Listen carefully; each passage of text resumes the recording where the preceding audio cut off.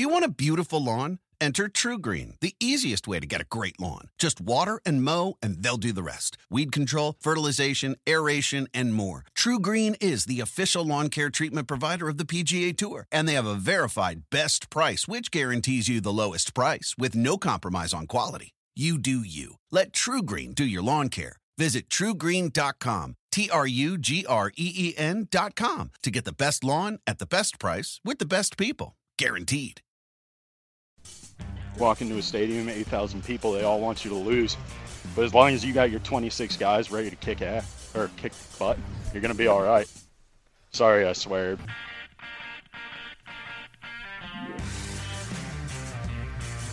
What's going on, everyone? If I'm in your ears, that means you've tuned in to yet another episode of the Shock Factor podcast, where me, Stephen Schoch, am going to be joined by Jake Mintz and Jordan Shusterman to discuss college baseball topics from this week. Fellas, you're here. How are you guys doing? Steve, I'm doing really well, and I have an admission, which is that I watched zero college baseball this past weekend. And that is because I was on Saturday spending my whole day coaching the youth of America. On Friday night, I was coaching the youth of America. And on Sunday, I was boozing during the day. And so did not watch college baseball. But I am here with two very informed individuals who are going to explain to me not only what happened in college baseball this weekend, but the rules to the sport itself. Jordan Shusterman, what direction do I need to run? We are going to, we're just going to run through the whole rule book. We're just going to go page Let's by do page. it. You got the PDF up here. And this is just going to, it's a really exciting time in college baseball, right? All these teams are really gunning for postseason spots. They're trying to get on the right side of the bubble. But really, we need to take a step back and understand what is going on here. What are the rules? And so we're going to read through the rule book until we get through it. Sound good, Steve? Yeah. Rule number 1, section 1, paragraph A. Make sure to always consult your friends before placing bets. Don't do it alone. We'll get into that later. But Don't do it Let's alone. get into it. Let's get into it right now. Steve, I think the first rule, while we are about to make a bunch of jokes about gambling in sports or in college sports, do it alone. Don't get your other friends involved. If you're going to do this and have your whole team banned for NCAA violations, all right, let's get this out of the way. We have some shenanigans going on in our sport, in our country, Jake. And this is news that happened before you went dark and didn't watch any college baseball, which is that Alabama is without their head coach right now because Brad Bohannon was relieved of his duties, as they like to say, due to clearly something involving a gambling scandal involving Alabama baseball. Steve, go ahead. And it's very important to note, if you listen to last week's episode, then you would know typically this would be allowed, but Coach Bohannon did not declare shenanigans, so... Yep, you have to declare shenanigans. Great call, Steve. Good call back. We love the continuity here on the Shock Factor. More like Brad Bohannon. As in, bro, what are you doing? What are you doing? Okay, not all the information is out yet, but clearly he was doing something that was enough to get him fired immediately. Here's my read on this. We are not going to review the very specifics of it because it doesn't really matter. My sense of this is that as our whole country of sporting enthusiasts careens dangerously close to the world of gambling, whether they like it or not, as it all becomes intertwined, for better or for worse, mostly for worse, I sense that any sort of even remote hint or inkling that someone is involved that would have anything remotely close to compromising the integrity, whether it is blatant and horrible and the worst possible version of this or the most seemingly innocuous violation, the NCAA is going to say, we ain't messing around with this. I think that is what happened here. And Brad Bohannon appears to be the first person to really get the smackdown laid down on him. And I mean, honestly, if this is the message we're going to send to keep gambling away from the sport, it's not going to work, but I guess it's going to have to happen.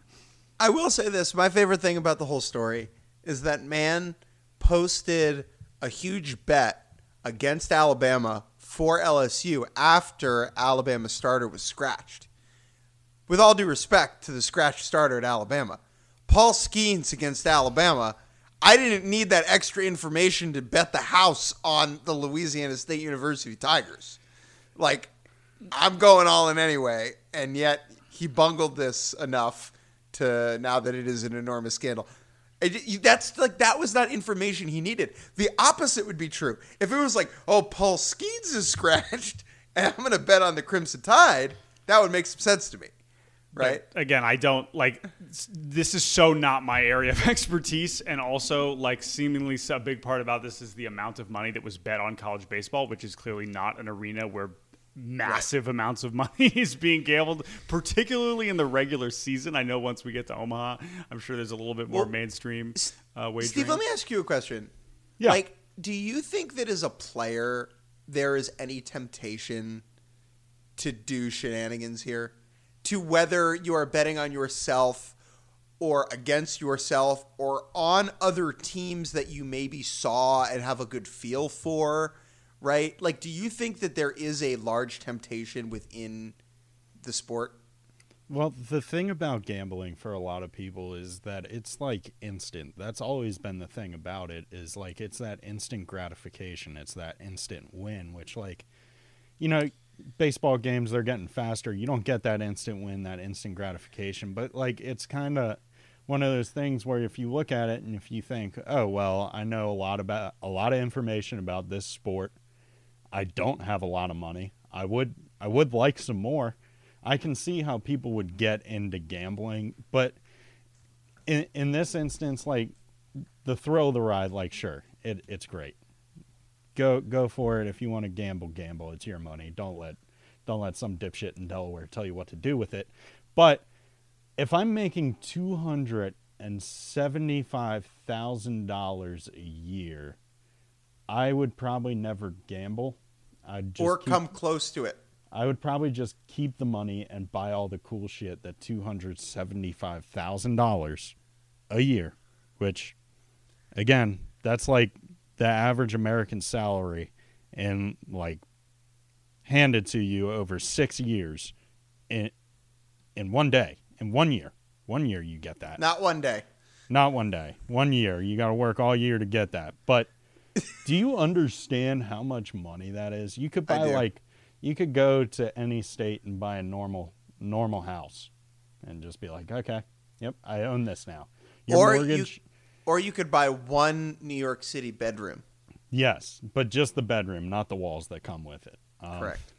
No, but I understand your point, Steve. But for players, I see a temptation more than I do for coaches. If believe it or not, we have made not we, but people have made gambling so accessible, so easy to do for people who should not be doing it, that it is inevitable that we are going to end up with idiots or overconfident parties getting themselves in trouble. This is a logical conclusion to a trend that has been happening over the last half decade.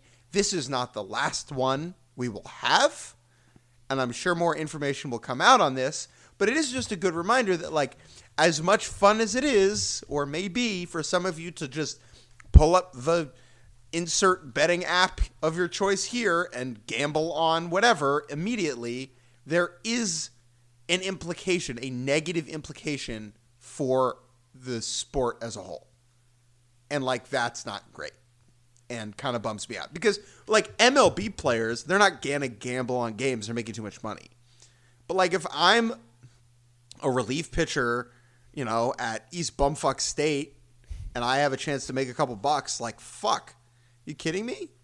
If I don't like my coach and I'm checked out? So I don't know. I think that this is the folks at Alabama definitely erred in some extent, but the system set it up in a way where this was bound to happen. Do you want to talk about games now? Yeah, I would like that. That's a lot more fun. Yeah, I don't. Whatever. I don't. We will have a lot more information about this, and you can read more legitimate reporting than our conversation. But we do. It is certainly the biggest story in college baseball. So it is. That's what I want to say. Is I was hanging out with some people earlier today, and they were like, "Yo, Jake, what's happening with this college baseball thing?" And no one was coming up to me and being like, hey, what do you think about Jackson Gray in the leadoff spot for Kentucky? You know what I mean? Like this is the story. They should have been. I know. That's I my know. takeaway. So the main theme of this weekend, Jake, I mean, again, we're really catching you up to speed here. The main thing you need to know is that the good teams, they lost. They kind of got embarrassed this weekend. Steve, where would you like to start in terms of the best teams in the country, the top 4 of 5 of which, or wait, no, all 5? Or I guess the 4 of the top 5 lost their weekend series this weekend, including South Carolina getting swept at Kentucky, LSU losing the series at Auburn, Florida losing the series at Texas A&M, and Vanderbilt losing the series at the aforementioned Alabama. Wake Forest looking a little dicey, but they sneak by with the series win against Boston College. So, Steve, of those top teams that lost, which of the series did you watch the most? Which of the series caught your attention? Let's just start off with Vanderbilt and Alabama, because Alabama, they did something which was quite impressive, and that was win while all this tomfoolery and this shenanigans is going on. First of all. So that's already tough. You got a coach he's got his hand in the wrong cookie jar and he got caught. And so you're dealing with that as a team, and it's like, man, what other shady shit was going on? You're wondering what was going on. You're at a standstill. You're at a crossroads. And then it's like, oh, yeah, also, by the way, you're going to play Vanderbilt this weekend, so get ready for that. And they just showed out. And it was really cool to see a team that, you know, they can deal with kind of kick to the nuts and keep going, because at the end of the day, you know, you see it all the time when people talk about transfer portals where it's like, oh, you aren't committing to the coach. You know, when a coach leaves, you shouldn't leave the school. What you're really playing for as a college player is you're playing for the other guys who are going through the gutter with you, essentially. And so to see them pull off this series victory at home against Vanderbilt was something that I feel wasn't just important for the players, but was really important for the fans too, because, you know, it was a hard-fought game. And, you know, the last game of the series, that 2-1 victory where Mac Gissetti, am I saying that right? Yep, nailed it. Where he really stepped up, he hit the go-ahead home run, gave them the 2-1 lead that they held on to. It was just really good to see for Alabama. I think it's one of those series that really bodes well for them moving forward, because it's like, okay, well, if we can handle that, what else can we take? What else can we handle? Yeah, we saw Alabama get swept last weekend at LSU, but played really hard, right? I think we watched that, and we were impressed with Alabama there. Now they have all this off-the-field stuff going on, and now you have Vanderbilt coming in who could very realistically just kind of sink their season. I think they've been like on the right side of the bubble, but it was like this was their last big chance to get a huge series win, because their last 2 series are against Texas A&M and Ole Miss. So, yeah, massive. Matt Cassetti's another. I mean, they have a lot of interesting transfers, right? Matt Cassetti, a guy who came over from Florida. We talk so much about the transfers from maybe smaller conferences moving up to the big boys in the SEC, but that's an interconference transfer, which I think is cool. You know, we have the Gavin Cassis one with Vanderbilt to South Carolina, but I think those ones are also interesting because, you know, it says a lot about playing time and whatnot, and getting to still succeed in the SEC is pretty cool. Guys like Ed Johnson, who came from, I believe he was at Tennessee Tech, I think, and he's been really good for them. So, yeah, that's a huge series win. I mean, I feel like that's like the kind of series that kind of just puts you in a great shape if you can just kind of hold your own over the last few weeks. Like, they should be in really good shape at large. So, the experience of doing something like that when you're coached, like, that could be so rattling, man. Because so much of college baseball, right, Schoch, is like buying into everything your coach says. And the best teams are just all in and believing it and are grinding with it. And, like, to be able to go out there and do it a cappella without him, pretty impressive. Steve, you mentioned Charlie Condon there. He is on Georgia. I did not mention them before, but yes, Georgia taking a series against Tennessee. Tennessee, who had really been heating up. We're like, oh, baby, here come the Vols. They're back. Let's go. But I still was like, and they had been saying this over the last couple weeks on some of the other podcasts on the D1 Baseball Podcast Network, is can we really trust Tennessee until they do something on the road? Well, this would seem to be a reasonable assignment to go into Athens with respect to the Bulldogs, and instead, Georgia taking care of business. Charlie Condon is ridiculously good. I know Tennessee won the Friday game, but Georgia taken Saturday and Sunday 3-1 and 9-4. So, Steve, Charlie Condon, what else from this one do you want to highlight? I was just going to talk about his two big ding-dongs in Game 3. Those were really cool home runs. He kind of, broke part of the fence with one of them, which was really cool to see. But it was just good seeing this resilience out of the Georgia team, seeing what they can do when a tough opponent comes to their house. And, you had mentioned Tennessee not playing well on the road. I think they only have 2 road wins this season, which, to me, or at least 2 SEC road wins, which is crazy to me. I know defending your house is important in college baseball, but also sometimes you'd like to knock someone else's house down every once in a while, and you want to be polite while you do it, have manners, say please, thank you, no elbows on the table, that sort of thing. But you want to do it at some point. So I'm interested to see if not when, but if Tennessee's going to do it this year, because I really think they can. I believe in them. So, the thing with Tennessee, right, is the way I feel about them is if they host a regional, they will win it, right? But if they have to play it somewhere else, I think they're totally cooked because they have not proven their ability to win on the road. Now, the players are the same. Yeah, great, whatever. But there is something about that environment at Lindsey Nelson that makes victory for them feel inevitable, where they're down 5-0 in the second, and it's like, oh, well, they'll just pile enough runs that it won't be an issue by the time the 7th inning rolls around. On the road, there is not that same vibe at all. I just it's just hard because okay, next week they get Kentucky at home. Kentucky coming off a sweep of South Carolina. Or they kick Kentucky's ass. Am I just going to pretend oh, there we go, Tennessee's figured out? No, I truly do need to see them do it on the road. Their last SEC series is at South Carolina. South Carolina suddenly scuffling. I know they're super injured. That's something we probably did not mention enough last week when we talked about the Auburn series. A lot of injuries on the position player side. But still, I'm with you. If they're at home, great. But what's interesting is that hosting thing is going to be right on the edge. It could come down to the very end to see if they get to play at home or not. So that will definitely be super interesting.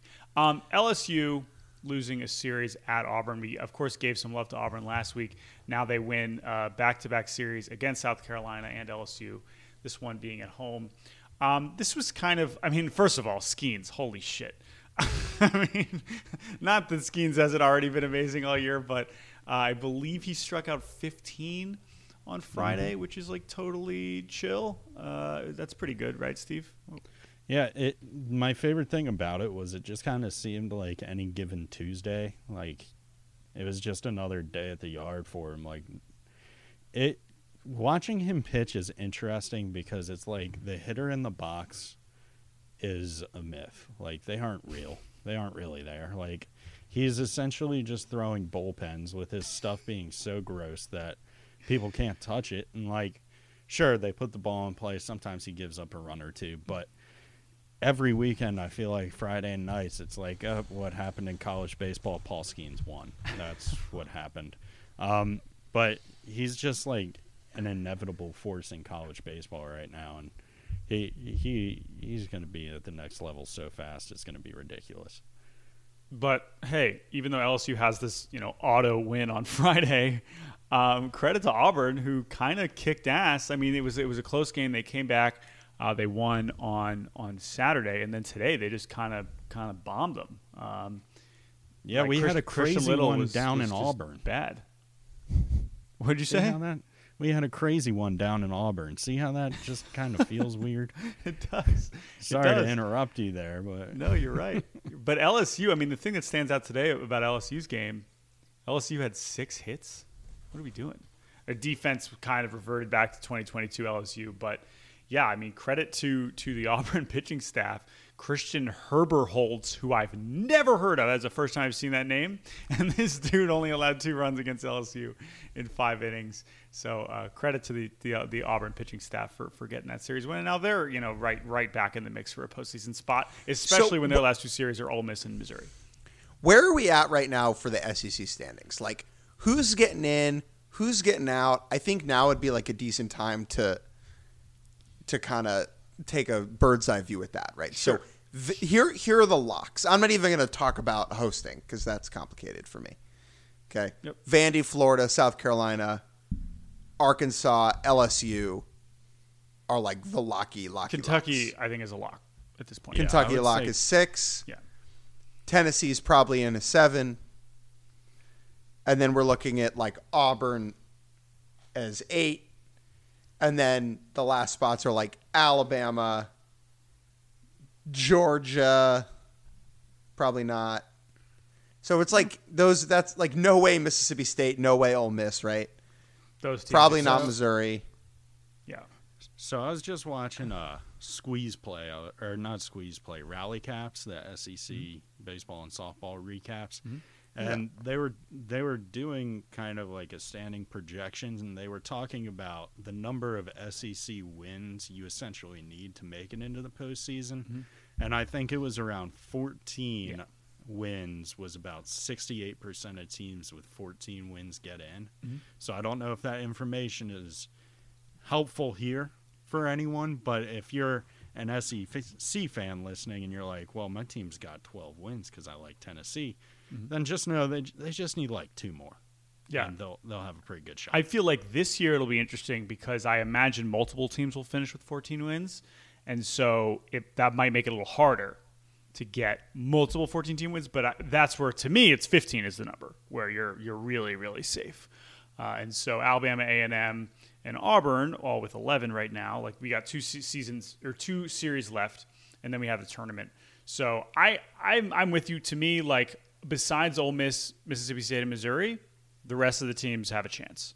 But I'll leave that projecting to the people who do this much more focused and detailed than we ever could. But I agree with you. It is an interesting time, and it's just so funny because when you listen to those conversations and you see projecting out like, oh well, there's an easy win. Oh well, there's this should be gettable. Like, and then boom, like South Carolina swept to Kentucky. Like you are never projecting a sweep ever. That's never happening. And unless it was like there's some situations where maybe you would say you would expect it. But when you hear our good friends at the Nerdcast talking, like looking forward, they are never saying, okay, well they're going to get a sweep here or they're going to get swept here.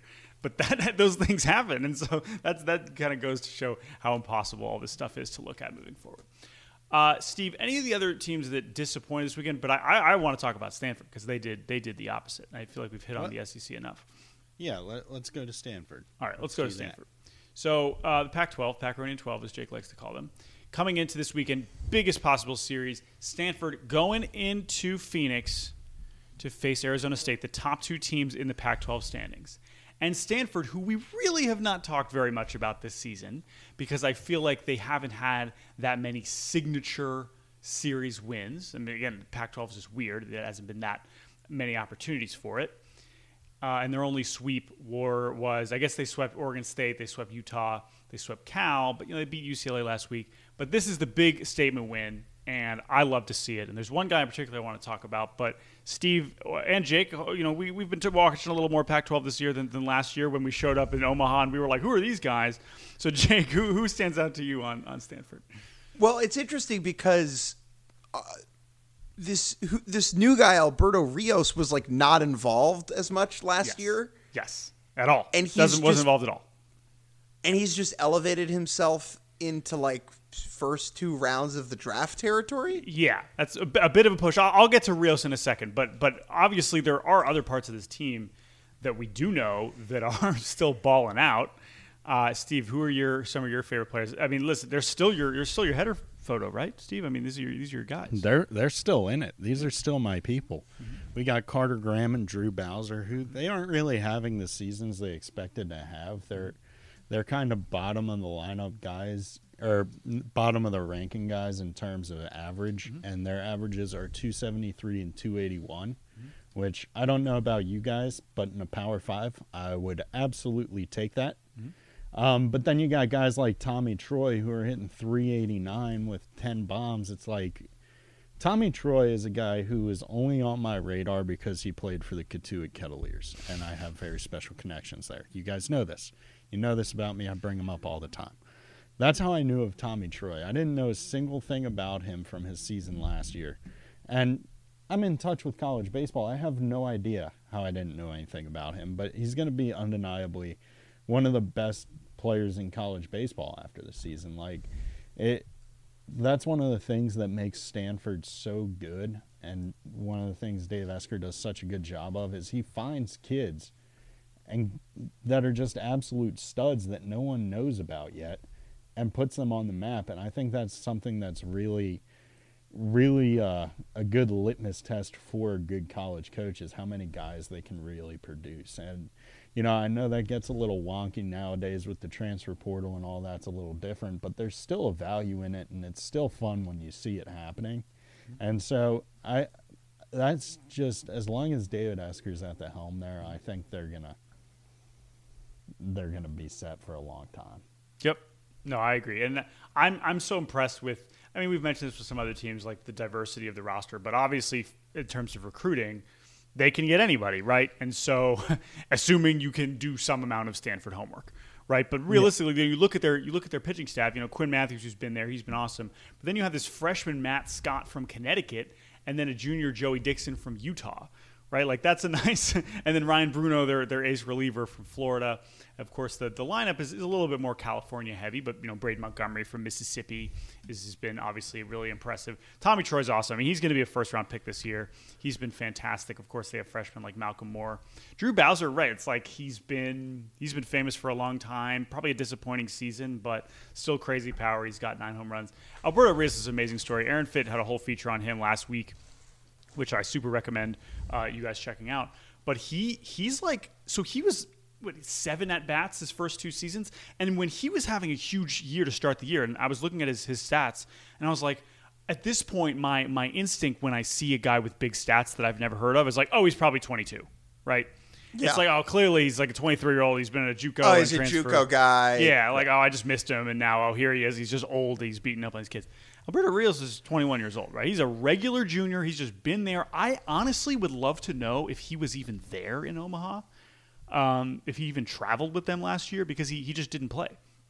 And his main position when he came to Stanford was a catcher, third base. They bring in, basically the top catcher, one of the top catching prospects, freshman in the country, Malcolm Moore.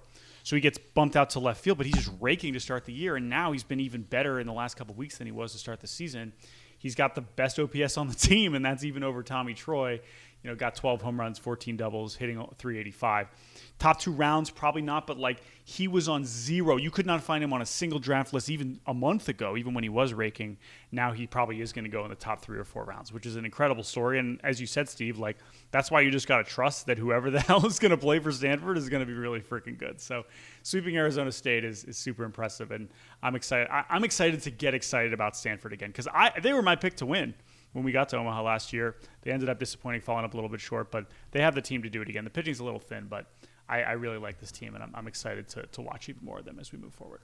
Yeah, on the official D1 baseball projections, I picked Stanford to win it all. So seeing them do well would, be really good for me. I would really prefer that. You say it would be really good for me as if it's somehow beneficial financially. That would be great. It would be good. Well, the money involved, because you see D1 baseball, we don't put money in. But no, we don't. But I got this bet with this dude. Yeah, real shady bet down south. That if this hits, if this hits the Shock Factor podcast, Steve, stop talking. Stop talking. All right. Anyway, that's Stanford. We're going to where? Miami? Steve. Somewhere. I don't know. Back to Disney World. Back to Disney World for Steve. Yes. Oh, let's talk about that. Steve, how was Disney World, man? Disney break. Man, it was awesome. It's just the best. You go and you get happy, I don't like crowds of people. Don't like waiting in line one bit. But if you know how to work the park, you can find ways around that. There's Genie Plus. There's so many different avenues Disney wants you to take these days. Mm-hmm. And sure, they're a little bit more expensive, but sometimes you got to pay a premium for premium. That's just simple fact of the matter. But it was a great time. I love Disney movie. I just love movies. I'm a big movie guy, so it's always cool seeing all the stuff from the movies and all the rides. I just love it. Guy does 2 games on the ACC network, and he's Bob fucking Iger hawking Disney products on the podcast. Jeez. That's definitely not why Steve went to Disney World. It's because Steve's I a just child. went there just because I like the animals at Animal Kingdom. Wanted to pet them. That's good. I'm very happy for you. I'm glad you had a good time. But yeah, so if the bet hits, that's where we're going. Okay, got it. Okay, got Thank you. it. Appreciate it. We'll get to the ACC in a second. The only thing you need to know about the Big Ten is Maryland won again. Yeah, 21 Another straight series. Big Ten series wins. Right. Nick LaRusso, their third baseman, who does not get basically any attention whatsoever. I believe he had a grand slam today against Nebraska. He is has a real chance at 100 RBIs, which has not happened in quite some time. He has been just absolutely amazing. Sure, their ballpark is hitter friendly to say the least, and of course, Panda Express friendly as well. But the point is that Nick LaRusso deserves a lot more love, and because of that, the Maryland Terrapins are just going to keep on winning. I hope they never lose a Big Ten series ever again. So credit to them. Let's get to the ACC. Bizarre weekend in the ACC. I had no idea what was going on. Then Steve explained it to me. I was so excited to come on this podcast and be like, oh, well, I haven't seen Steve tweet about Virginia very much. What's UVA been up to? Oh, they just didn't play because they were doing their homework? Is that true, Steve? Yeah, exam weekend. You got to focus because I don't know about you, Jake, but me personally, exam weekend was the 1 week, or exam week was the 1 week where I really had to lock it in. You got to learn a whole semester's worth of information in about 4 to 5 days, depending on procrastination. And sometimes even one whole day, you can pull it off. You can get a degree. I got the same degree as the smartest kid in my class. Same piece of paper. Nothing's different. But yeah, so they had exam week. So ACC, they start their season early, so teams can have this week to focus on academics because school is real important. And typically the ACC teams will just fill this by playing out of conference opponents to get their confidence up. Which did that happen this weekend? Yeah, it looks like that might have happened a little bit this weekend, but that's okay. So. Again, it's just one of those weird weekends in college baseball where the ACC, no one really plays against each other that much. And it's like, okay, I'm going to go play against this team from Presbyterian, South Carolina, if that's a place. It's just like such an odd and strange week for the ACC. Like we had Florida State playing Mercer. We had, was it Miami Presbyterian? Just super. Virginia Tech playing Bowling Green. I kind of cool for those other schools to randomly go play an ACC team at the beginning of May. But as far as keeping up with the league, this was very, very weird. So what's funny about this is when you're a freshman, junior, or sophomore, you're like, oh my God, okay, exam week time. I remember my senior year, we were checked out. We were exam week, what? And we had a game scheduled the Wednesday of exam week on the road, okay? And a bunch of the underclassmen, understandably, went to the coach and said, we can't make it. We're, biomechanical engineer majors. We have to, study neuroscience shit or whatever, right? And our coach was like, all right. And he went to the 10 seniors, and he said, I will get on a bus with the 10 of you, and we will play these games if you want to play them. And we were like, that is awesome. Yes. And so we went and we played these games with the 10 seniors and 4 other people my senior year. It was great. That is honestly awesome. I feel like that was is that the games you got your at-bat? Yeah, that is the game I got my at-bat in, That's a good game to do it during. Yeah. But to me, exam week, it's not that big of a deal. Just do your other homework. You shouldn't need exam week. You shouldn't need it.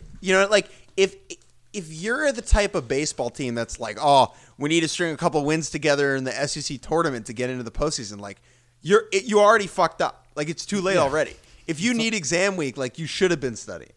Yeah, my thing is this is exactly how I did college, freshman to 12th year. If you're looking to get 2 degrees, this is the recipe. Step 1. 84 to 86 with sync. That's how you're going to get there. You take that to a college coach. You say, hey, look, I know it's not that fast, but I can throw strikes. Is that something you're interested in? Odds are you go to enough, at least one of them is going to say yes. Then you go to class, first day of class, syllabus week. On the syllabus, there's the grade breakdown where it's like 80% homework, 10% participation, 10% final exam. You're going to want to look at the final exam percentage points of your grade. If that number is less than 30, you don't have to take a final. You don't have to do anything during finals week. All you have to do is do a really good job of doing your homework, being on time to class, showing face.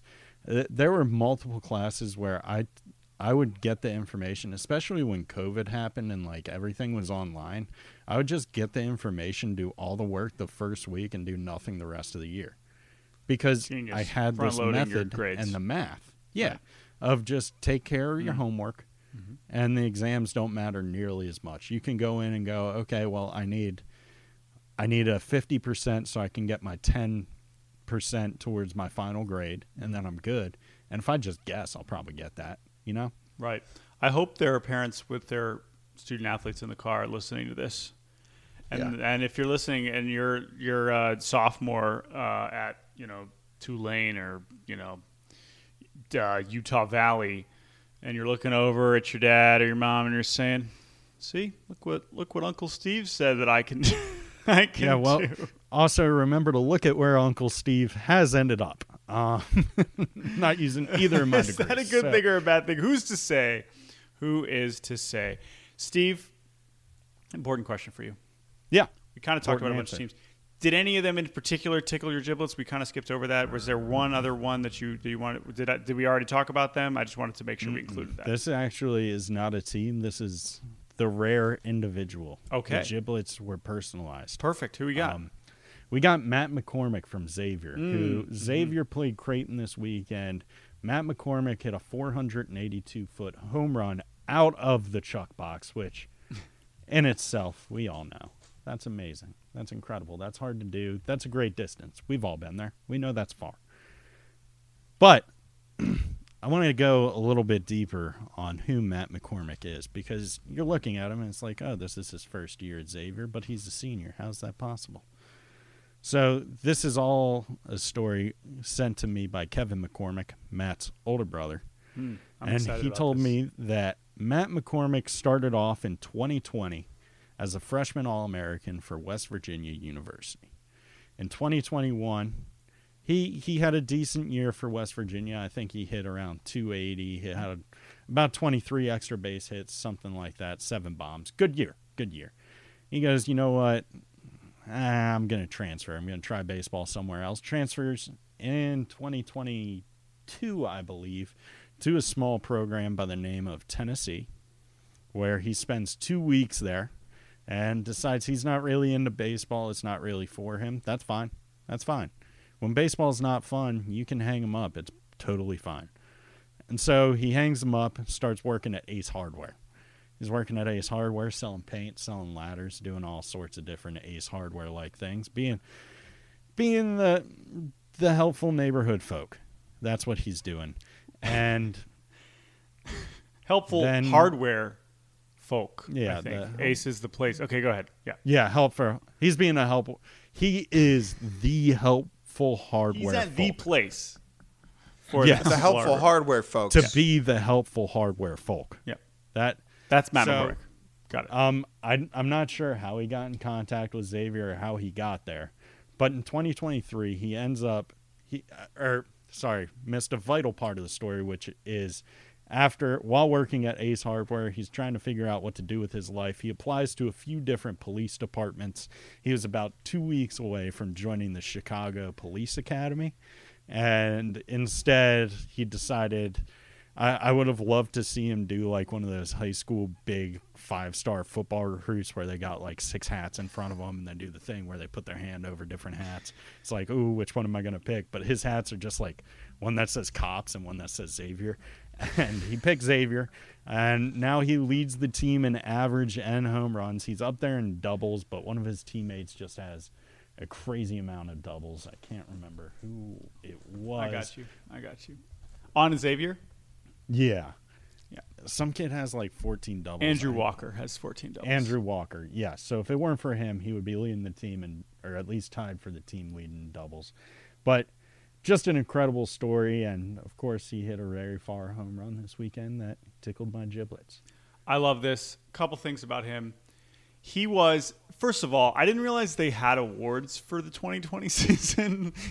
And, I mean, I'm glad he got an award for his 16 games at West Virginia, but it's pretty funny. 13. But, hey, he proved it. He was the Illinois Gatorade High School Player of the Year. So this dude was freaking legit. Amazing that he was at Tennessee randomly. That home run, not that it was absolutely blasted, but, Steve, do you recognize where it came close to landing? Where did it come? That's right where you interviewed Sonny D. Yeah. That's if you go about 100 feet shorter, it landed somewhere where I also have a core memory, unfortunately. That's not what I was going for, but thank you for always bringing it back. I thought that's where we were going. No, I wasn't at all. I apologize. No, I was literally thinking about last year when you interviewed Sonny D, like right along that back wall. More in foul territory. You're a more positive thinking person. That's me. what I've learned from that. I need to be more like Jordan. Yeah, but that's great. Go Matt McCormick. Go. Very very cool story. And also no batting gloves. We love that. So to hit a ball 482 with no batting gloves is really something. Blisters for the kids. I mean, you're working at Ace Hardware. That's got to be rougher than the fake leather on a baseball bat, right? Now, let me say, this will be a transition to our final topic. As always, Blaine Traxel. Oh, wait, we have two more topics because there's one other individual performance we have to talk about. Blaine Traxel lost this weekend, but he also won the hearts of millions of Americans. Steve, let's talk about Blaine Traxel's weekend, and then I have one more topic, and then we will say goodbye. So, Blaine Traxel, he's the Friday night starter for West Virginia University. I believe he started game 2 this week. Yeah, Saturday. Oh, he started game 2. Okay. Yeah, I think he's done. He starts every game for them in our hearts. Yeah, I mean, really. He always really relevant. does. He makes an appearance in every game, as we saw. Yeah, I don't think he had a good outing. No, he lost 3-6. Still went 7. What? Yeah. Still went 7. A bad day for Blaine Traxel is like a great day for literally everybody else. Correct. But he had an okay day. Next day, they're playing Oklahoma again. It's the rubber match. Big home run gets hit. Blaine Traxel, he's being a dipshit in the dugout. Wholeheartedly. That's what being a pitcher is for. That's what you're supposed to do. Especially as a starting pitcher who's already thrown for this weekend, because it's like, you know, even if I make an ass of myself, the other team can't use it as like bulletin board material to tee off on me. Like, I already pitched. I'm already out of there. So he, after the home run, he has a catcher's mask on. It's how kind of, it looks like he's wearing it like a bib, and he's got a traffic cone on his head, and he's just dancing around. He walks maybe for 15 paces in front of the dugout, and I'm not talking out from the dugout. He's about one pace out from the dugout, turned west, walked 15 paces, parallel with the dugout, and he gets tossed immediately. I get it. There's no props. He broke the rules, whatever, haha. But at the same time, you're a starting pitcher. You're probably tired. You've had a long day. Your team's done things to fire you up. You get fired up. That's what happens. And unfortunately, he got sent back to the bus. But at the end of the day, I still love him for it. And honestly, this puts me more on his side, if anything. Is there a suspension that goes with this, though? There might be a 4-game suspension, potentially. I don't know if ejections under any circumstance equals suspension versus like other ways to get ejected. Yeah, I know it used to be, but you used to have to do a lot more stuff to get ejected in college baseball. Like, you used to really have to be given the umpire the business. Or I went 6 years without getting ejected, which would not be the case in today's game. It is pretty stunning. That's kind of a shocking stat.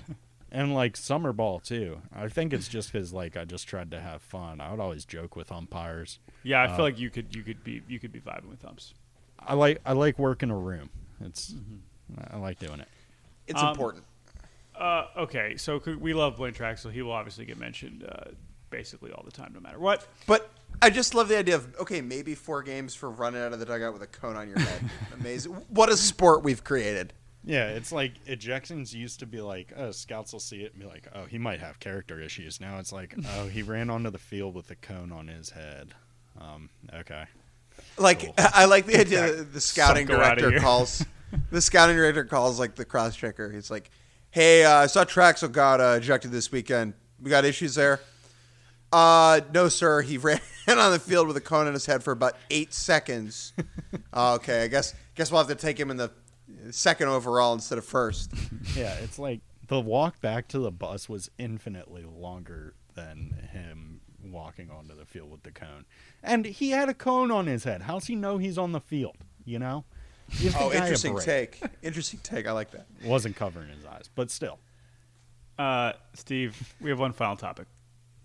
Let's get into it. Calvin Harris hit 4 home runs. In one game? Calvin Harris hit 4 home runs in one game.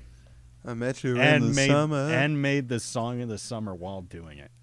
First obvious question. So all season, basically since he got to campus, he was like sort of famous, high school in Iowa. And like every time, like I gotta be ready for when Calvin Harris like pops off. Like we gotta have our jokes ready. He doesn't walk up to it somehow. But obvious first question. I mean, what do you guys got? Favorite Calvin Harris song? Then we'll talk about 4 home runs in one game. I like the summer song. I really do. It's very catchy. I think the synth noises are nice. I mean, he's like, I mean, honestly, this is the thing. Like, talk about hits. Calvin Harris has been churning them out. Like he's got Rihanna on there. You know, he's got Pharrell. He's got Justin Timberlake. Like he's really kind of guy. He's got Florence and the Machine. Like we really got quite the range for Calvin Harris, which I really appreciate. This is what you came for. Yeah, this is what you came for. This is Ole Miss. This is it, because you're not going to want to remember much else about this season, let me tell you. But you will have the Calvin Harris 4 home run game at Missouri, which maybe some of your fans were at. but I do love that he did this 4 homers, 10 RBIs. Another guy who's, I think, super duper underrated as far as a draft standpoint. Definitely a top 5 round guy. And 4 home runs is just an amazing thing. Like 3 homers, especially in D1 juice baseball land. Like we've seen it a bunch. 4 home runs is a marvelous achievement, and there's nothing like it. There's nothing like it. Go ahead, Jake. So I'm trying to watch some highlights of him. Mm-hmm. I just searched his name on YouTube, and I can't find a whole lot of that. That's not what you came for. It's not you. I'm here for this left-handed hitter from Iowa slugging dingers for the Rebels, not this sick beat. I searched Calvin Harris summer because I wanted to find some videos of him in the Cape. Yeah. Mm-hmm. And I found, I guess, a highlight tape of him that has 1.5 billion views. I guess he must be a well-regarded draft guy. Yeah, you're going to have to slide on over to the Ole Miss baseball if they have a YouTube. No. But Steve, you know who Calvin Harris played for in the summer. Who did he play for? He played for Katuitt. I mean, I'm just surprised it wasn't the big trade. If I'm being honest. I know it's always one or the other, but also, Calvin Harris. Wow. I just want to go back because I don't want to be on record saying my favorite Calvin Harris song is "Summer." When I just learned, I don't know how I didn't know that he was on the track "We Found Love" by Rihanna. Yeah, "We Found Love" is like just. That's tough to beat. But I mean, again, like we got Dua Lipa in there. Who is he not? The only person I'm not seeing feet next to is T-Pain, which is weird. You would think like I'm sure it happened. Maybe that one. Yeah, it's some indie underground stuff for only the real fans, probably. Right. Exactly. But I'm happy for Calvin Harris. I'm glad Ole Miss fans will have something to remember from this season, because otherwise it's going to be a yikes for me. Gentlemen, let's end this podcast. It is late here on Sunday night, and we have other things to do, other podcasts to plan. But thank you all for listening to another episode of the Shock Factor Podcast. Steve, say goodbye. Thanks for tuning in, everybody. Hopefully next weekend will be a little bit more normal. We'll have a little bit more typical weekend of college baseball where things make a little bit more sense. But then it wouldn't really be college baseball, so that probably won't happen. Looking forward to it. Bye.